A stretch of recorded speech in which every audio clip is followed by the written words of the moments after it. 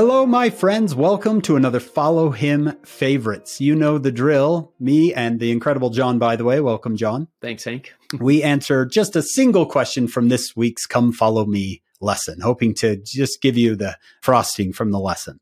Today, we're going to be in Matthew chapter 10. And John, our question is, what do you think it's like to be an apostle? In Matthew chapter 10, Jesus calls his 12 apostles and then gives them their commission, what they're supposed to do. What do you think?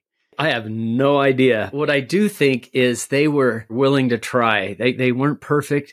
I love that he has them do the same things that he would do. Verse 7, go preach and go heal the sick and everything.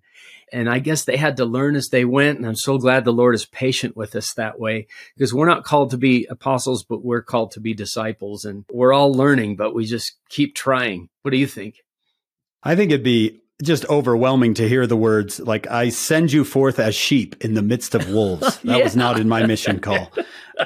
Or verse 22, you will be hated of all men for my name's sake. And fear not them which can kill the body. This is not the best 2 years. Yeah. Yeah. This sounds really difficult, really hard. So whenever I read Matthew chapter 10, I think of modern day apostles and how they must feel with that weight of, I send you forth as sheep in the midst of wolves. You'll be hated by people. Don't fear them which can kill the body, but can kill the soul.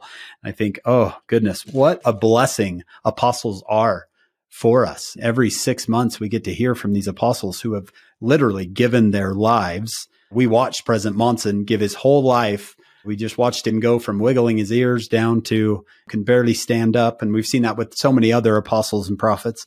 How wonderful it is that we have men like this and their spouses who dedicate their entire lives to the Lord. Yeah. And their spouses and their families who see them go off every week, it seems, and to have dedicated their lives. And yeah, no release date in sight for the 12. So we love them and sustain them, don't we? Yeah, absolutely. When I read Matthew chapter 10, I learn a lot for me, but I just gain a great appreciation for what it must be like to be an apostle. Really good way to look at it. Thank you for joining us on Follow Him Favorites. We hope you'll join us on our full podcast. It's called Follow Him. You can get it wherever you get your podcast, and then join us back here next week for another Follow Him Favorites.